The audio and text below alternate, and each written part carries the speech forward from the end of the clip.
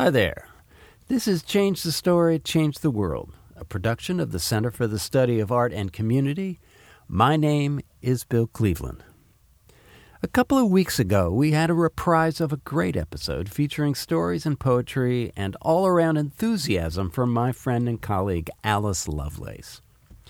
In it, we talked about the potential power of local communities' voice and action and the intrinsic role that culture can play in activating that power for change. Hearing Alice again made me think about other creative change agents out there who are harnessing homegrown wisdom and creativity and, like Alice, are making real change on the ground. The first name that rose up for me was one of Alice's longtime colleagues, Carlton Turner. Now, hearing about his work alongside his neighbors in his hometown, Utica, Mississippi, transforming a rural food desert into an arts and agricultural oasis was one of our most inspiring. Listening to it again gave me a sense of optimism and hope that was a great antidote to the funky stuff I've been hearing lately from all the digital town criers out there. I hope you agree as we revisit episode 47, Carlton Turner, SIPP Culture Rising. This is definitely a story we can all learn from. In Dawn, book one of Octavia Butler's Xenogenesis series, the story begins with the extraterrestrial Owen collies rescuing the last survivors of a ruined Earth. Their very, very long-term goal is to literally plant these humans back on a healed but vacant Earth to grow a newly resilient hybrid civilization. In the initial stages of Butler's extraordinary three-book-long tale, the returned Earthlings face an incredibly daunting existential question. How do we work together to sustain ourselves in this raw and perilous landscape? As they say, it's a steep learning curve, and at least at first, it doesn't go well. Dawn was published in 1987. Unfortunately, here on Earth, in 2022, the human race is facing the exact same question, and the path to understanding appears no less steep or urgent. Now, I'm a believer in the exponential power of the hyperlocal. Over and over, I have seen how small gardens of effort and ideas have provided insights and momentum that have been useful, even transformational in the wider world. Don't get me wrong. I'm fully aware that small-town miracles will not provide all the answers we need to successfully address our growing earthling dilemmas. But there are enough real-world, hyperlocal stories out there that not only give me hope, but more importantly, can teach and remind us what we need to know to survive and thrive on this planet. One of those stories is being told by this episode's guest, Carlton Turner. Now, Carlton will be the first to remind you that the inspiring stories he shares about community creativity and meaningful change in small places, including his hometown, Utica, Mississippi, are by definition and necessity intensely collective efforts. So, in deference to him, let me start the show by saying that Carlton is not the hero of the story you are about to hear. But he's a great storyteller, and that's as good a place as any to begin the beginning. This is Change the Story, Change the World, a chronicle of art and community transformation. My name is Bill Cleveland. Part 1, Music and Math. Good morning to you, Carlton. Good morning. How are you faring this fine day? I'm doing pretty good. Yeah. Welcome to the show, Carlton. Where are you hailing from this morning? I am calling from Utica, Mississippi, which is the ancestral land of the Choctaw, the Quapaw, which is also known as the Chickasaw, and the Natchez people. And also in the state, you have the Yazoo and the Biloxi. Yazoo is up in the Delta area, and the Biloxi, of course, is down on the coast. The name Utica actually was given to this community by people who came here from Utica, New York. And the original name of the town was Cane Ridge. And my part of this conversation is originating from Alameda, California, which is located on the unceded homelands of the Chochenyo people of the Muwekma Ohlone tribe. So let me begin where we always begin on the show by asking you how you describe your work in the world, not your job description, but your life's path. Simple question. Well, sometimes it depends on who I'm talking to. Having to work across multiple worlds, there's always translation that takes place. But if we're speaking technically, I refer to the work as comprehensive community cultural development. If I'm just speaking plainly, then what I mean by that is our work is about centering culture, the people's history, their stories, their way of life, their joys, their faith as a holistic entry point to a conversation about community change. Really looking at what is our community, embracing and understanding what our community is today, what it has been in the past, and thinking about what we want it to be in the future, and then beginning to use those three positions as a way of understanding our growth, our progress, and our aspirations. So there's a lot of roles and hats and ideas woven through what you just described: community, culture, development, change. How did you come to this work? Yeah, how much time do we have? All the time you need. Yeah, it's a long story. I'll try to keep it to the most important parts. I am the son of Genevia Turner and Emmett Turner. My father was from Harlem. His folks traveled to New York from the Carolinas. He was a first generation Harlemite. My mother, Genevia Turner, whose maiden name is Genevia Roberts, is from this community that I live in. Her family's been here for 8 generations. And so my mother left Utica to go to work in New York and met my father. And they got married there and lived there for a few years. I was actually born in Mount Vernon alongside my brother, Maurice, who you've met. And then we moved back to my mother's home community when I was about 2 years old. And it's been all Mississippi ever since, except for the cultural transplants that my father brought with him from Harlem. He never stopped being Harlem. And so he was just really Harlem in Mississippi. And that really gave us a really deep and rich cultural background. We had the regular cultural aspects of living in Mississippi, which were, from a cultural standpoint, they were the storytelling, they were the music of the blues, the gospel, that soul music.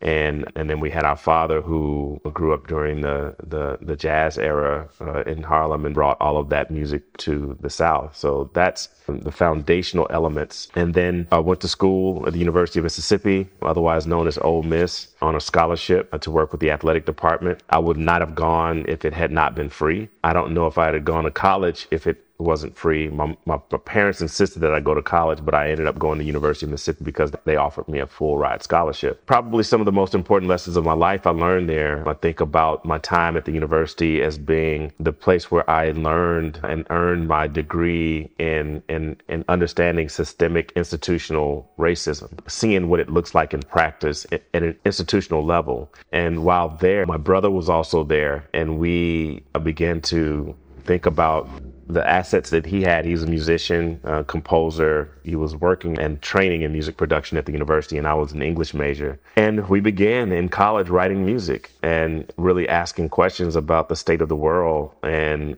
what we were seeing and experiencing both there at the University of Mississippi, but also in the larger context of what was happening around the country. This was in the early and mid 90s. So the world was changing as we were coming into adulthood, and what was happening with Black men, gangster rap, and just hip hop was really the genre that was beginning to be the most important and influential popular cultural, not just in America, but worldwide. And so it was really shifting the dynamics for the representation and identity of Black men on a global scale, specifically Black Americans. Life to the children of this world, life to the mothers and the little teenage girls, life to the little boys who grew up all alone, deaf to the who decided to leave home, deaf to the television, raising our kids to raise my kids, selling their soul for the high and spin, life to the hope that we all become one, deaf to the makers of the gun, life to the sun, deaf to the sellers of the drug, life to the butterflies, bumblebees, birds and ladybugs, deaf to the symbols bringing death, life to the earth on which we stand, deaf to the clan, deaf to the killers of this land, deaf to the self-righteous man, life to the master's plan,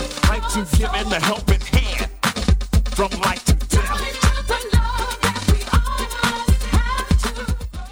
And so that kind of became this place where we found the music and we found a style and a rhythm and began to hone it. And what eventually brought us back to the Jackson, Mississippi area. Utica is about 30 minutes from Jackson. So Jackson has always been one of the places where, as young artists, we really had a home there. And that home was filled with people like Jalavet Anderson, who was a poet who worked with Bob Moses at the Algebra Project. And we ended up working at the school that Bob was working on a kind of companion project called My Mississippi Eyes, which was founded by Jalavet Anderson. And so we worked with students doing reading literacy work. That work introduced us to everybody because Bob knew everybody. Everybody knew Bob. Wow, what an amazing opportunity. Bob Moses was a force of nature, as I understand it, a legend as an organizer and as an educator, and that Algebra Project had a really unique perspective, right? The power of math and the future of democracy. He leveraged his celebrity to really advance a lot of ideas about freedom in Mississippi, but specifically freedom in the 21st century, which he looked at as being both the right to vote and what the digital and mathematics unlocks in terms of this informational age. There's an inextricable link between the denial of the right to vote for African Americans and sharecropper education. And the link was on full display when John Doe put me on the witness stand in Greenville, Mississippi in the spring of 1963. And the courtroom was packed with sharecroppers from Greenwood, and the federal district judge Clayton just had one question: why is SNCC taking illiterates down to register to vote? So at the heart of that matter was sharecropper education. And that's an education which says you are pre-assigned work, and so therefore you get at best an education for the work which you've been pre-assigned. Now the problem in the country is that sharecropper education has caught up with the whole country in the sense that over 90% of the students in the country get an education geared to 20th century technology, industrial technology, and a very small percentage are getting the education required for information age technology. So that was Bob Moses talking about math literacy as a civil right at the National Council of Teachers of Mathematics conference last year. He saw that as the real citizenship of the 21st century.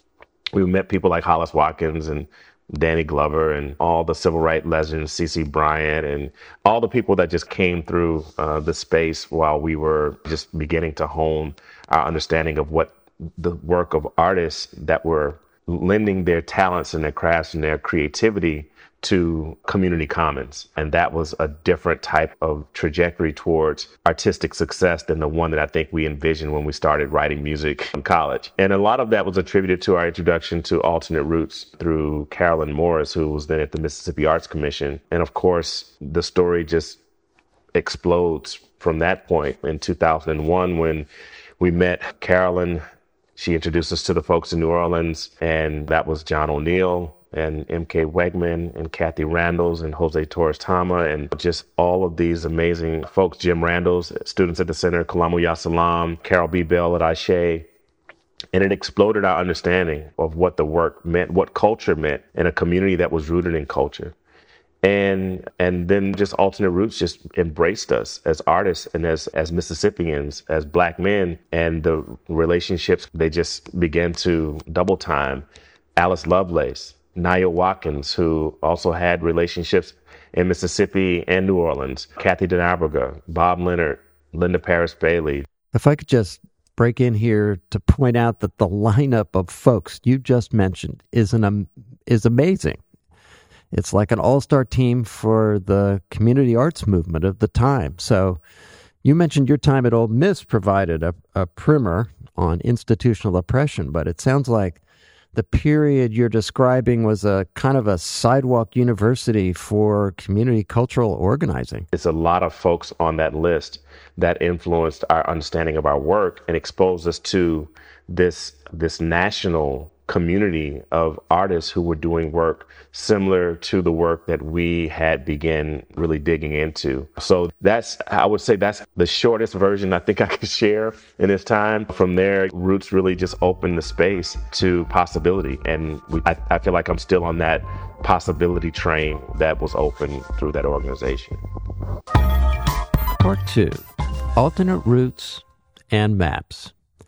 So, you mentioned Alternate Routes, which most of those people you were talking about were a big part of, and that you went on to lead for 9 years or so. And during that time, Roots evolved from serving artists who were working for equity and social change to working really directly with communities and artists to advance community issues on the ground. Could you talk about how that evolution happened and what informed it? Yeah, I would extend that idea to say not just the advancement of communities, but the advancement of civilization. When I think about culture, I don't think about performance. I think about civilization. I think about what does it mean for a people, a society? What is their way of life?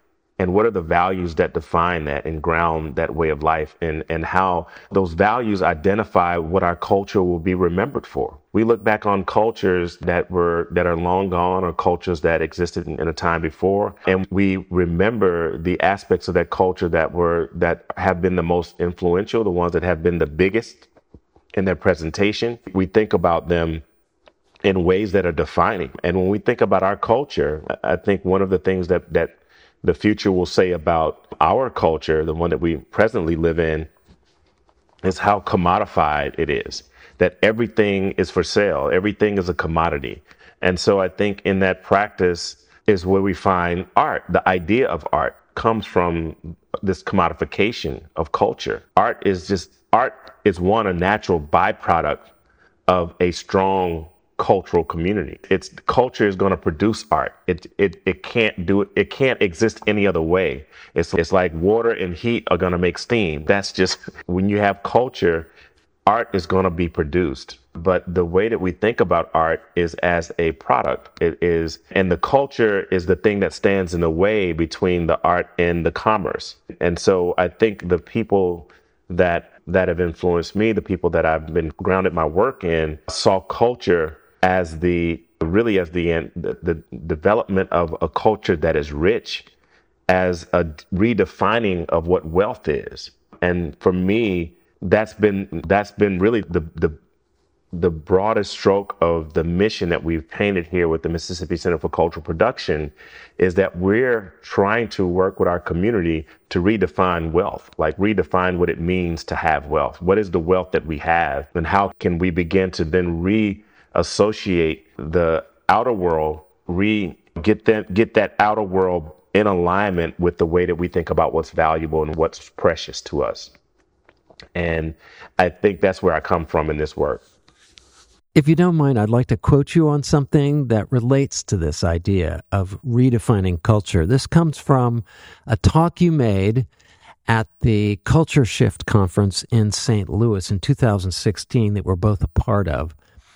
You were talking about how our commodified culture also distorts the role of the artist. You said, the idea that any artist can think of their creation separate from a community's cultural and political context is delusional.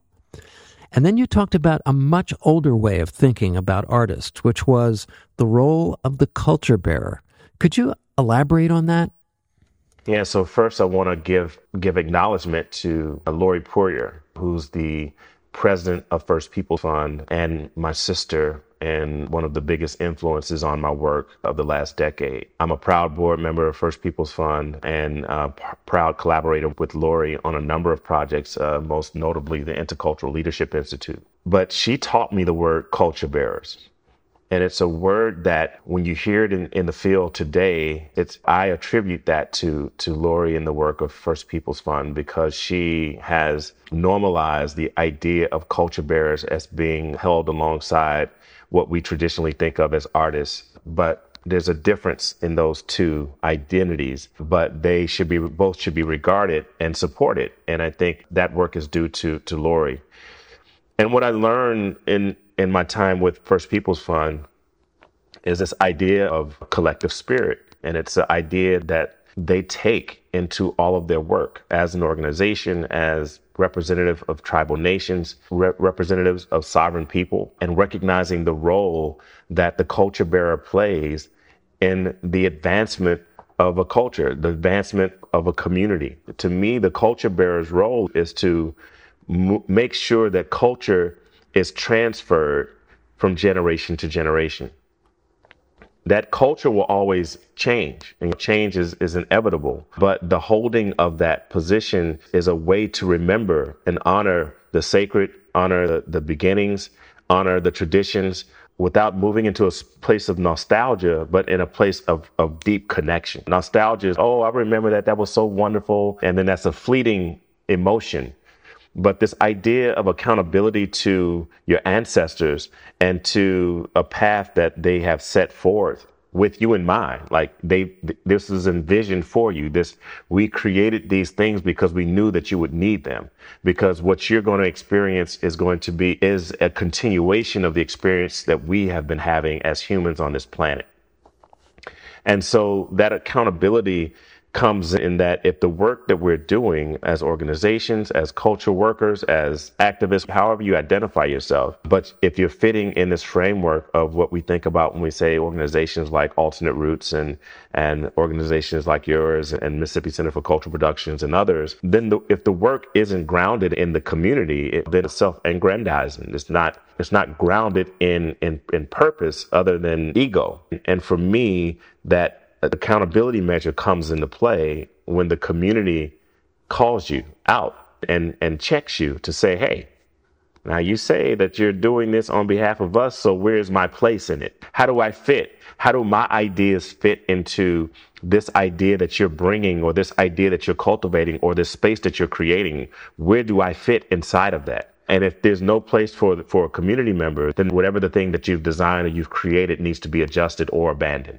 I couldn't agree more. You know, my own experience working with people in communities and institutions has taught me that one way or another, the questions you just shared are almost always going to be in the room. And whether or not they're given their due, they will be lurking until they're addressed. And I think those questions are just a healthy reaction of a community asking after its own self-interest. And as you say, insisting on accountability from their partners. So I've always said that art making is a process of inquiry, and that most creative journeys start with questions like that. I think these questions serve as a kind of North Star, and that being accountable to yourself and your partners, if you have them, for the answers is part of what steers the work. So I'm wondering, in your journey from college and making music to community change, how that process of creative inquiry has informed your work. Yeah, I think in college with my older brother, about 13 months, he began asking me questions as a 20-year-old, questions that I wasn't ready to start asking. I was 20 years old in college, and I'm not thinking about the social ills of the world and what my responsibility to them are. And my brother began to ask those questions of me, to ask my opinion on what was happening in the world and how do you feel about that? And then, are you content with the setup? Are you good with this? Is this cool? Is like the way that this thing is that good with you? And I feel like I've been following that thread of inquiry for the next 27 years of my life. Like to today, I've been following that thread of line of questioning about what is happening and am I content with the way that it is set up right now? So I believe that when we left college and we began working alongside people like Jalavet and Celie McInnes and Bob Moses and Hollis Watkins and others, we began to be exposed to a community that was also asking this same question. But they had already moved on from the idea of if they were content. They were clear that they were not content. And they were now putting into practice ways to change circumstances, to rewrite the future. And the way that I think about it is about the work that we're doing today manifest in future vibrations and things begin to shift. The way that I understand it, it's going to take 20 years for the type of generational change that our work is working towards to be manifested. And you see a lot of smaller change in the interim, but the generational change, then you can look back 20 years and say, yes, this is where we started. And this is where we are today, and see the kind of monumental movement that has taken place. I'm just thinking about how we live in an increasingly impatient world. And I was wondering, how did your roots experience shape your understanding of the nature of social change and the difference between short-term change and generational transformation? So I think roots helped me to really understand that. Understanding the organizational trajectory of an organization like Roots that was founded in 1976, I came to it in 2001, 25 years later.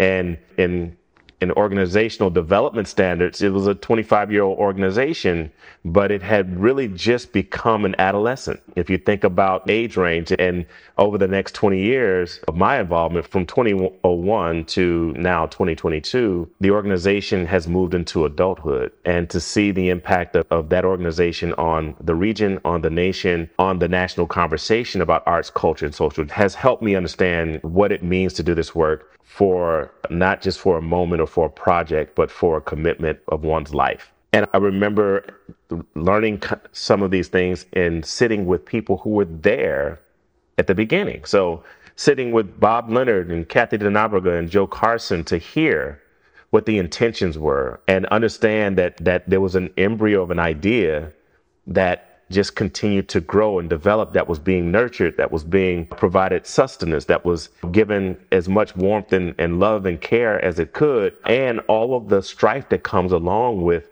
trying to do this work in an integrated community, in a multidisciplinary community, in a intergenerational community, in a multicultural community over time. And so those lessons are the lessons that I tapped into as we began to develop this idea for the Mississippi Center for Cultural Production. Part 3, a grandfather story. So, am I right that the center, that SIPP culture, is kind of a return to the future for you, that the Utica area is where you were raised, and you have transitioned from helping build an organization with regional and national impact to a long-term initiative focused really on changing the story in this one community? So just a little bit of background. So my family has been in this community for as long as I imagine the descendants of Africans have been in this community. And I say it in that framework because we can trace our history back so far, and then you lose track because you just don't know. But my people have been here for a very long time. This community, when I grew up as a child, when my grandfather was living, when I would go to my grandparents' house, everything that we ate came from the yard. Literally. They raised chickens, they raised pigs, they raised cows, they milked the cows, they made their own butter, they had their own milk, eggs, the whole nine. Smokehouse, so they made their own bacon and ham. It was country living at its finest. And that wasn't an anomaly. And I'm 47, so that would be in the 70s and 80s. People were self-sustained at some level. People owned land, they farmed, they grew their own food. People didn't have outrageous bills and debt. They really lived by the means that were provided to them through their environment until they couldn't, which is a whole nother story, but we're not going to get into that right now. But as I grew older, as I remember these abrupt moments, when my grandfather died, I was 13. All of a sudden, our food table changed because our grandfather, he raised so much food. He also was a hunter and gatherer, so he would go and bring back deers and squirrels and rabbits. So it was always an abundance of and a variety of delicious food, nutritious food, healthy, wild, and organic food. And when he passed, everybody else had full-time jobs. So like now we're just eating whatever we can get out of the grocery store. And that wasn't just our reality. It was a generational reality. As the elders died off or got too old to carry on and practice those other ways of life, we all resorted to this commercialized food production. Fast forward to this same community that produced 80% of its own food just a mere 30 years ago. Now, in 2014, the grocery store closes, and now you either have to drive 20 miles one way to get to a grocery store, Or you go to the Dollar General and get whatever frozen food section they have there, or the small section of fresh produce, which is like bananas, onions, and apples. So very narrow selection. But that has become the reality of a community that was based in agriculture. We're not talking about a desert and that can't grow food. We're talking about some of the most rich and fertile land in the country, the Mississippi Delta. And this community now struggles daily to find quality food. So that has an impact on all aspects of our lives: health and wellness, education, the medical industry, transportation, everything, commerce, the whole nine. So when we came back, I knew that my time at Roots was going to come to an end because the organization needs something different to continue to iterate on itself. It's not an organization that's going to have the same director for 30 years. So I knew that my time was coming to an end there, and I wanted to return to my home and do the work that I'd been helping to do in other people's communities and being a part of, but also I've been learning from and being witness to the different and variety of approaches that people have taken all across the country to impact and affect their own community's trajectory. So during your time at Roots, I know you created a pretty comprehensive approach to community cultural development. Did you apply some of those strategies for your work with the Utica community? So we started with a set of questions. We gathered our community and we put maps on the walls, and we asked them, we said, we want you to map 4 locations. Map where you live, where you work, where you worship, and where you shop. And on the map, everything went from Utica and went out like this, and all these lines away from Utica.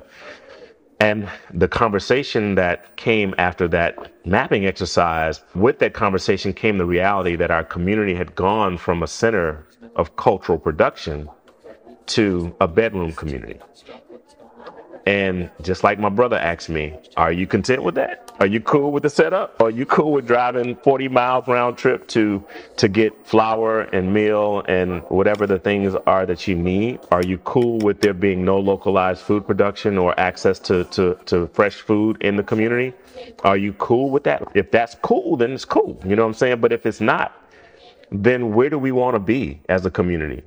And let's begin to dream and imagine what that place is, and then begin to map a trajectory there. So this idea that we're thinking about this on a 20-year trajectory. So we're thinking about this as a generational process. So we're just now completing 5 years in February. We still got 15 years left to just even be able to understand if this initial path that we set out on will bear fruit. That's where we are. And so in that ways, the work of Mississippi Center for Cultural Production is a direct descendant of the work of Alternate Roots. It's a direct descendant of the work of the Highlander Center, a direct descendant of Apple Shop. It's a direct descendant of Ashe Cultural Arts Center. It's a direct descendant of Carpetbag Theater. And it's a direct descendant of Double Edge Theater. It's a direct descendant of Fannie Lou Hamer's Pig Farm. All of these influences and places, we're developing these structures that allow for our community to participate in, bear witness to, and be the prime beneficiary of community development frameworks that are about developing our community, and not just the built structures, but also the people, the heart and soul, the culture, the identity, the practices, the things that we take joy in, how we think about our faith, how we have discussions and conversations. So I think that's how those two things go together. Part 4, More Than a Greenhouse. So you're in year 5 with a 20-year horizon. And in that short time, you've done a lot. You have a farm growing food. You have resident artists in the community and across the region. You have a farm apprenticeship program. You're doing community research and cultural events. And it's my understanding that there's an interesting new building rising up in Utica, a greenhouse that will take food production to another level. Could you talk about that? Yeah, so the greenhouse is up. It's not running. So there's another story. So this community, when I gave you some of the backdrop, I just talked about like the people of Utica, but the institutions of Utica is really important as well. So in 1903, a gentleman by the name of William Holsclaw came to this community as a student of Booker T. Washington and George Washington Carver and W.B. Du Bois at Tuskegee Institute. He was a graduate there. He came to Utica. I think he said he had $2 in his pocket, riding a bicycle, and he founded the Utica Normal and Industrial Institute. And what that institute is and was, it was basically a little Tuskegee. It was meant to create a space within the community for cultural production, agriculture, and other cultural artifacts, and to be the basis of economic development and social development for a Black community. And so that school basically became, it's a historically Black college and university. It is still around, although very different than what it used to be, but it became the institution that supported the development of Black people in this community. So if you were anybody in the 40s, 50s, and 60s, you didn't do anything in this Tri-County area without coming through Utica. Black people didn't. It was this institute, the Utica Normal Institute, that was founded by a Black man for Black people. So it was developing educators and it was developing farmers. Now get this part. Most of the fundraising to keep this thing sustained came from a group of singers called the Jubilee Singers. So Fisk had the Jubilee Singers, but Utica also had the Jubilee Singers, and they would travel all around the country. They had 5 teams that would travel, and they would be on the radio in New York and in different places, and it would just bring donations back to our community in order to sustain the school.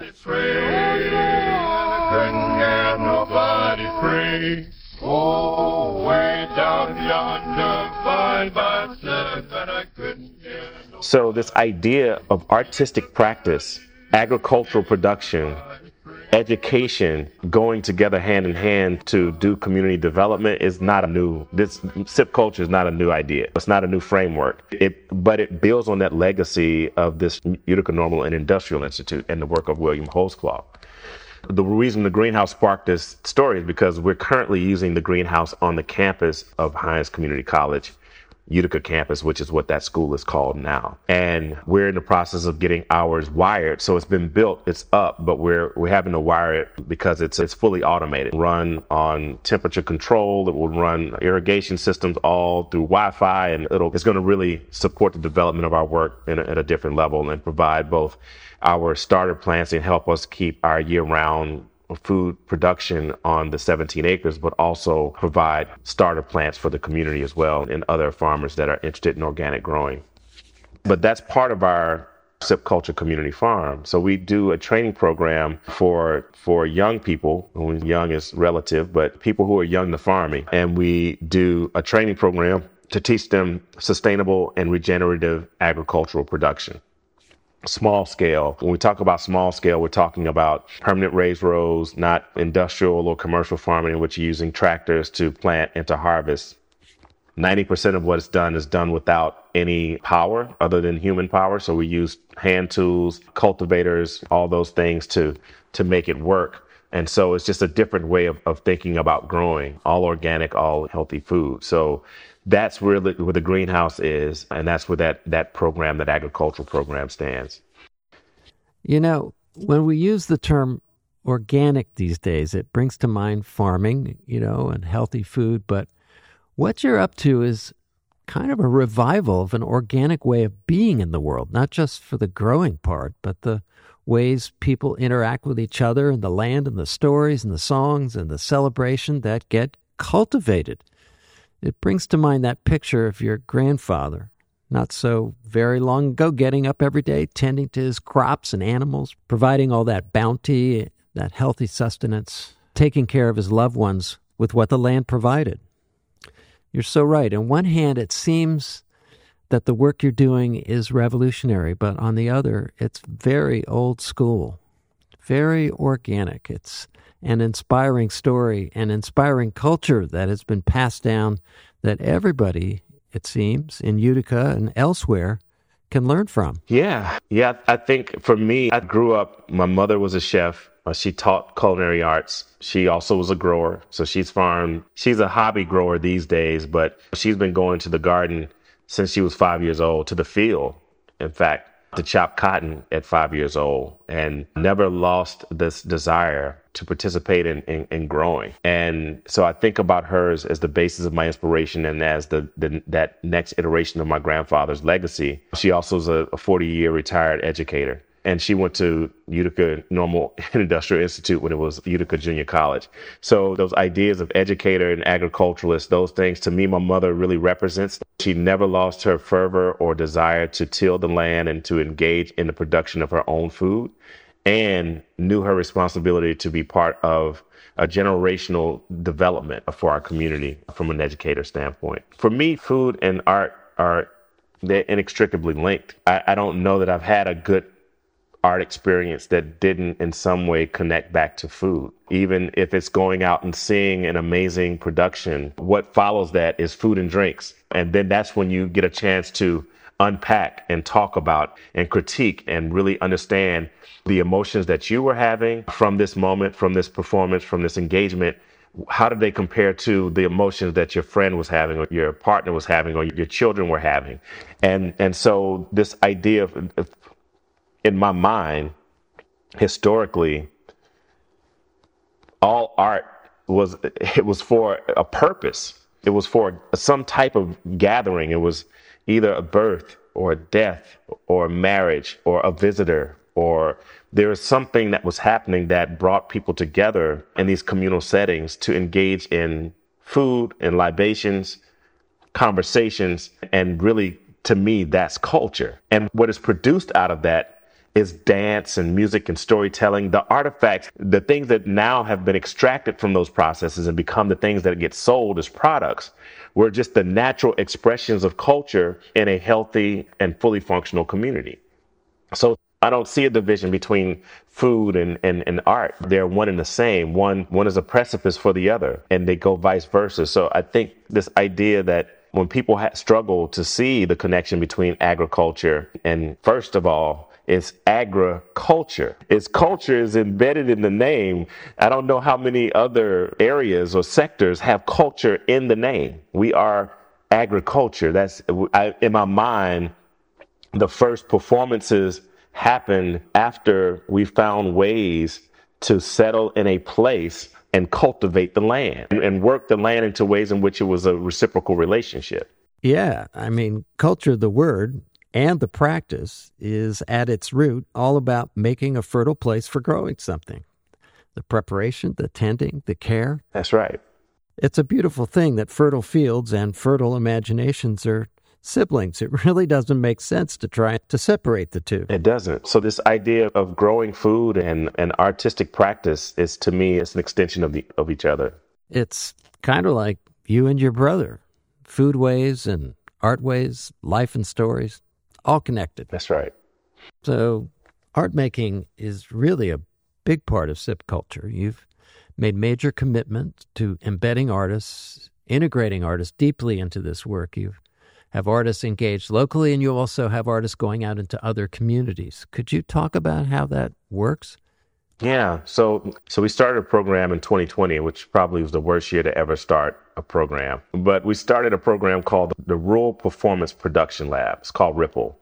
And it's based on this idea that I think about my work and I think about much of the story that we shared today about, as we grew as artists, the places that helped to cultivate our artistic creativity were all cities. We would get invited to Atlanta or to San Antonio or New Orleans, these metropolitan areas, to develop our work. And while we're deeply appreciative of that and really love it, we also wonder why those types of infrastructures don't exist in rural places.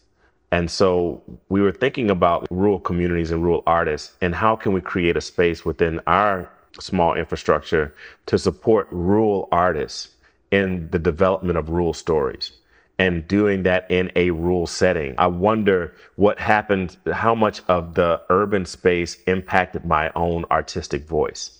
as my work being developed in those spaces, even though I was telling the only stories that I knew, which were my stories. How did that channel, that vehicle that it came through, how did it impact the end result of the story?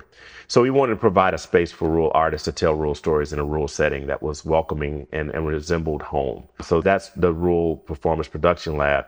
And the way that we think about that is we call it Ripple because we want this change in national narrative about the South, about people of color, about rural, to be informed by the work that we're doing here in Utica. The second way that we're working with artists is through, we're partnering with an organization called The Office to do a program called Artists at Work, which is inspired by the WPA program. Right. So that was the WPA, the Works Progress Administration Federal Employment Program during the Depression that hired thousands of artists all across the country to paint murals, collect community stories, compose music, make plays, design buildings, all that. Yeah. And so we have two artists that we're working with. The first artist we're working with is an artist named Monica Hill. And Monica is a fabric and textile artist, and they will be working with the Utica Museum, which is on the campus of the Utica Institute or the Hines Community College Utica campus, to do story collecting with the community over the course of the next year. And so they'll be working probably 3-4 days a week on the campus down there and setting up oral histories. The second project is an artist named Daniel Johnson, and Daniel will be working with the Jackson Hines Comprehensive Health Center, and their work really will be about establishing an arts desk within the clinic to be able to help people see health and wellness beyond just the medical intervention and into cultural and food interventions as well. Again, these are artists that are being paid. They're on salary. They'll be working, doing their artwork. That's their job, is to do their artwork. But in both of those cases, they're helping to advance a critical community directive that we have here at the center, but also that our community is very dedicated to. So this sounds like some of the research being conducted at the Shands Medical Center Arts in Medicine program at the University of Florida. Giasanki? Mm-hmm. Yeah, we're doing a similar project with Imagining America out of UC Davis with a Robert Wood Johnson Foundation funded interdisciplinary research project that we're doing, in which we're looking at the role of storytelling on a community's ability to make decisions about their food structures. And so we're ending, this is year 3 of a 3-year research project. We're collecting oral histories this year, but we've done community surveys, we've done focus groups, we've done all types of community gatherings over the last couple of years. And we're finishing up our research brief this summer, and we'll start putting out data in the fall. Part 5. Round and round we go. So, one of the traditions I know that we both have in common is the story circle. The reason I bring this up is that these elements of your work, community agriculture, storytelling, community theater, and music making, and the story circle all seem to rise up from an understanding that democracy is not just a political construct. It's a powerful cultural practice that, of course, needs to be practiced, which is why John O'Neill employed it in his work at the Free Southern Theater during the Civil Rights Movement and beyond. Could you talk about what the story circle means to you in your work? Yeah. Everything that I've done as an adult has been informed by the story circle. I've sat in so many story circles with John to watch him, the early days of my introduction to Roots. We spent a lot of time in New Orleans. For my brother and I, New Orleans became our second home. We would be in New Orleans 3-4 times a month. And most of that was to work with John and Junebug Productions, but also to work with students at the center and Kalamu Yasalam and Jim Randalls. This was before Hurricane Katrina. So a lot of people started organizing in New Orleans after the hurricane. We actually were there working for a few years before the hurricane came, and some of the work that John was doing with Bob Moses, with Kalamu Yasalam, with a number of amazing activists and educators and artists in New Orleans were working in community, using the story circle as an organizing tool to bring together this triad in which he saw artists, organizers, and educators as being the three primary components to a community development framework. I am a storyteller. Storyteller. Now I say storyteller instead of liar, because there's a heap of difference between a storyteller and a liar. A liar, that's somebody taking cover things over, mainly for his own private benefit. But storytelling now, that's somebody which you're taking uncover things so everybody can get some good out of it. Yeah, I'm a storyteller. Heap of good meaning be found in the story. You got the mind to hear. That was John O'Neill as the legendary Junebug Jabbo Jones talking about the power of story. And here he is as himself on the power of the story circle. I approach almost everything through the lens of story and storytelling. Because I find that what happens when you get to telling stories and working through metaphor rather than argument, people come to shared understanding more quickly. They start to going, oh, I understand. That happened to me too. Let me tell you what happened to me. And then boom, boom, boom. This is our orientation to understanding how this tool can be applied to being the centerpiece for change. And to see it in its working elements is this mastery of equity. That's what the circle does, is it balances every voice into a community chorus. It doesn't allow for one person to dictate the conversation or to override the will of the community. You have to blend in. And if you're too loud, you got to tone it down. If you're too low, you got to step it up. It's a choir. And it's just a beautiful context for a democratic process. So for me, whenever my brother and I would be on the road and we would be entering into new spaces, we would begin by disassembling the circle and start and end all conversations, all engagements, all in that space, and unpacking what it means to be in circle. This is an ancient ritual. This is a gift from the ancestors. This is who we are at our spirit and base level, is sitting around a fire or sitting around a meal, and as a community, understanding our relationship to each other and our place in the larger society. It's so fundamental that when you break out of that circle framework and get back into this master-student, teacher relationship, it doesn't feel safe. There's no safety in that type of framework. It's what got King killed. It was this idea that he was the movement and everybody else was supporting him. No, he was one of the movement. But I think for us, we adopted that practice and it became just part of the way that we showed up anywhere we show up. We use it here. We do a circle with our staff every Tuesday, and we circle up and we check in and we talk about everything. Everybody has an opportunity to share, and we do that. And that's just the way that our staff knows that every voice is important, that everybody has a role to play. And when we come together, we can see the strength and the development of how we're all contributing to a much larger picture without losing the individual spirit and sound. So I'd like to return to that talk in St. Louis in which you started and ended by talking about the power of love. You began by saying that learning to love ourselves is the greatest challenge to the evolution of the human animal. And then you shared a quote that justice is what love looks like in public, which was... Yeah, Cornel West. And then you ended with a song that said, I know love is what we need more of. I know. Peace will surely follow. I know. Together, folks. Need more of. Peace will surely follow love. Whatever the problem, I know we can solve them. You know and I know. Love,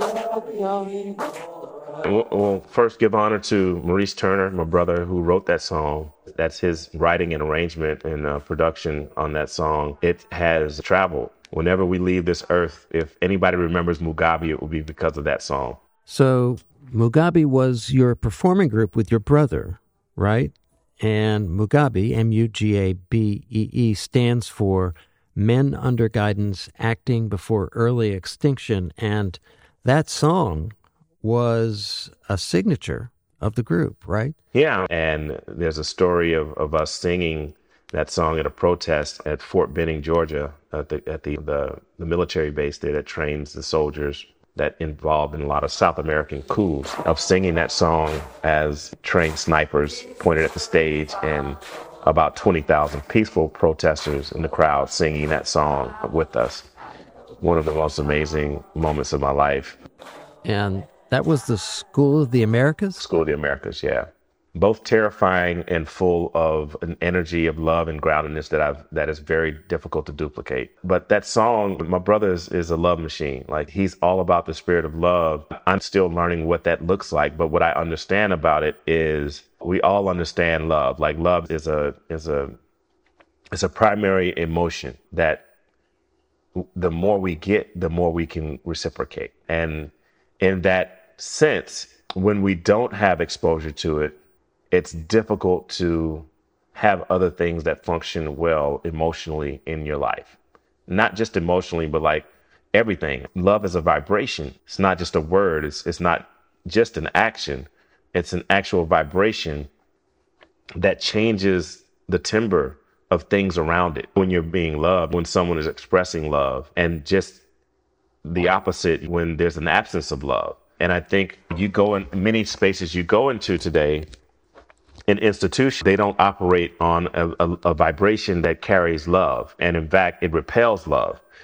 So I think for me, when I think about love and practice, what I'm interested in cultivating is a space that is endowed with that vibration and that is welcoming and attracting of that vibration, so that when people come to this space, there's a feeling that you get when you open the door. It's that feeling you get when you go to your grandma's house and there's a warm plate of biscuits on the table and you can smell that fried chicken in the air and that candied yam, that, you know, and you can smell it walking up to the house because it's a screen door, and that love that she's practicing alchemy. She's mixing potions of love in her kitchen. And as those things flow out, they meet, and in that meeting, you're home.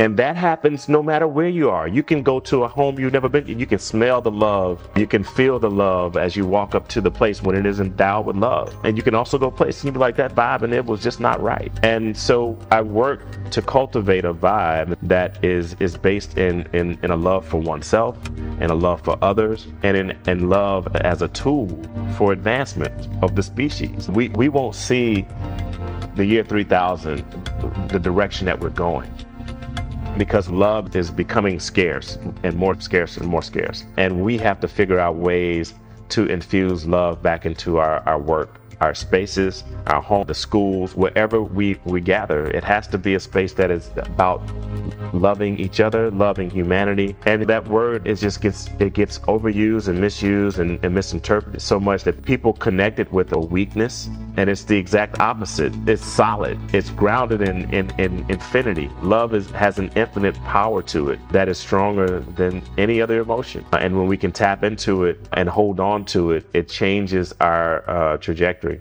and our vibrational approach. So that's what we're working on. It's hard. I think one of the stories out there that disturbs me most is that love is just somehow out there floating like a low-hanging cloud, waiting for someone to walk into it and be blessed, with no effort at all. Like you said, it's hard work. Lust is easy. Love doesn't come without effort. Rarely ever, yeah.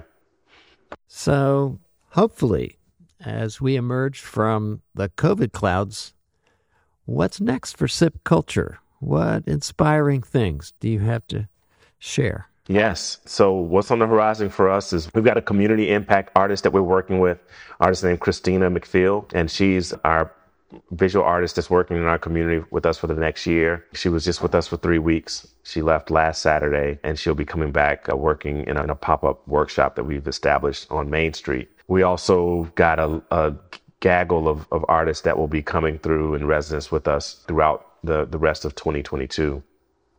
In fact, we've got 2 artists that will be showing up on Sunday, and they are Annette Hollowell of Waterford, Mississippi, who has a family farm there called Foxfire Ranch that does blues Sundays. They've had the family land for over 100 years, and they do these hill country blues events every Sunday from March to November. And Annette will be here, and Annette's partner in this artistic endeavor, Free for All, who's an artist, a musician, a composer. They have a project called We Are the Promised Land. It is not yet out, but it details this history of this land, of Foxfire Ranch, and its multiple generations, and the stories of the artistic practice that they engage in there, and how Hill Country Blues identifies and personifies the region. It is one of the best podcasts I've ever listened to, and I'm not just saying that because we're a co-commissioner, but it is absolutely amazing. It reeks of Mississippi, and I say that with all the beauty that Mississippi possesses artistically. So what was that name again for folks to give a listen? So We Are the Promised Land. We'll be sure to post that in our show notes as soon as it becomes available. Yeah, so they're still finishing up the first episode, but their residency with us is to map out the production schedule, I think, for the next 3 or 4 podcasts. So anyway, that work is inspiring me. I think also the work of Liana Ambrose Murray, who goes by the name Ambrose, and they are a visual artist from Asheville, North Carolina. They are visual artists, but they've been doing this amazing pieces in textile, print on silk and different fabrics. Beautiful work. And you can find her work by searching Liana Ambrose Murray, Ambrose. They just had a couple of shows in New York and in Miami and getting ready for some other big endeavors, but her work is remarkable. And the work of Charmaine Minifield, who's in Atlanta, who's been recreating these praise houses as site-specific works, really dealing with the ancestral legacy of faith and ring shouts in the Black community. These are all just amazing artists that I'm just enamored with and want to continue to see their work grow. It sounds like you're really going full bore. What challenges and opportunities do you see ahead for SIPP culture? You know, we're 5 years in. We came with a lot of support in the vision from outside. We're still building support from the inside. And I think that's going to be the harder and the more long trajectory work. We had a community member show up yesterday and challenge us in really good ways about what does community mean in your service? Like, you know, these questions about where do I fit in? Where's the place for me in this work? And I look at that as those accountability measures. If we don't have that, if we don't have people holding us to our word, to our mission, to what we say we are, then 1, people don't care. And then 2, is you can drift off and think that you're doing the work, but the people that you're working with don't see you as such. So I was really thankful for that visit yesterday. And those are just the things that I think we're, COVID. We are a community that builds itself, like many small rural communities, on physical connection. Like, you need to be in my space. I need to see you. Sit on my front porch. We need to talk. I need to be able to put my hand on you. And that's the way that relationships are built. That's the currency of our community. And COVID took that away from us for 2 years. And our community's health and wellness has suffered beyond just the sickness of COVID, but into how not having touch has complicated the development of relationships in our community. And so that's the stuff that we're working on this year. I suppose the good news is that you are in the human connection business. That's your story. It's pretty much what you know. That's right. Well, something I know for sure is that this was a wonderful hour we just spent. And thank you so much, Carlton, for taking the time. Yeah, thank you. And thank you to our listeners out there across the U.S. and the U.K. and India, Singapore, Canada, Cambodia, Costa Rica, New Zealand, Serbia, and South Africa, and the rest of the world, with your big ears, your big hearts, and your thoughtful comments. This show is a labor of love, and we love that you're out there listening and hopefully learning and being inspired. And speaking of learning, for those of you who are teaching or doing research or just trying to absorb as much as you can about art and community change, we want to remind you about our new Change the Story collection. This collection is our response to listeners who told us they'd like to dig deeper into Art and Change episodes that focus on specific issues, constituencies, or disciplines like justice arts, cultural organizing, change theater, children and youth, or music. If this interests you, please check it out at www.artandcommunity.com under the podcast drop-down, or click the link in our show notes. Change the Story, Change the World is a production of the Center for the Study of Art and Community. It's written and hosted by me, Bill Cleveland, and our theme and soundscape are by the stupendous Judy Munson. Our editing is by Andre Nebe. Our special effects come from freesound.com, and our inspiration rises up from the mysterious but ever-present presence of Oop 235. Until next time, please stay well, do good, and spread the good word.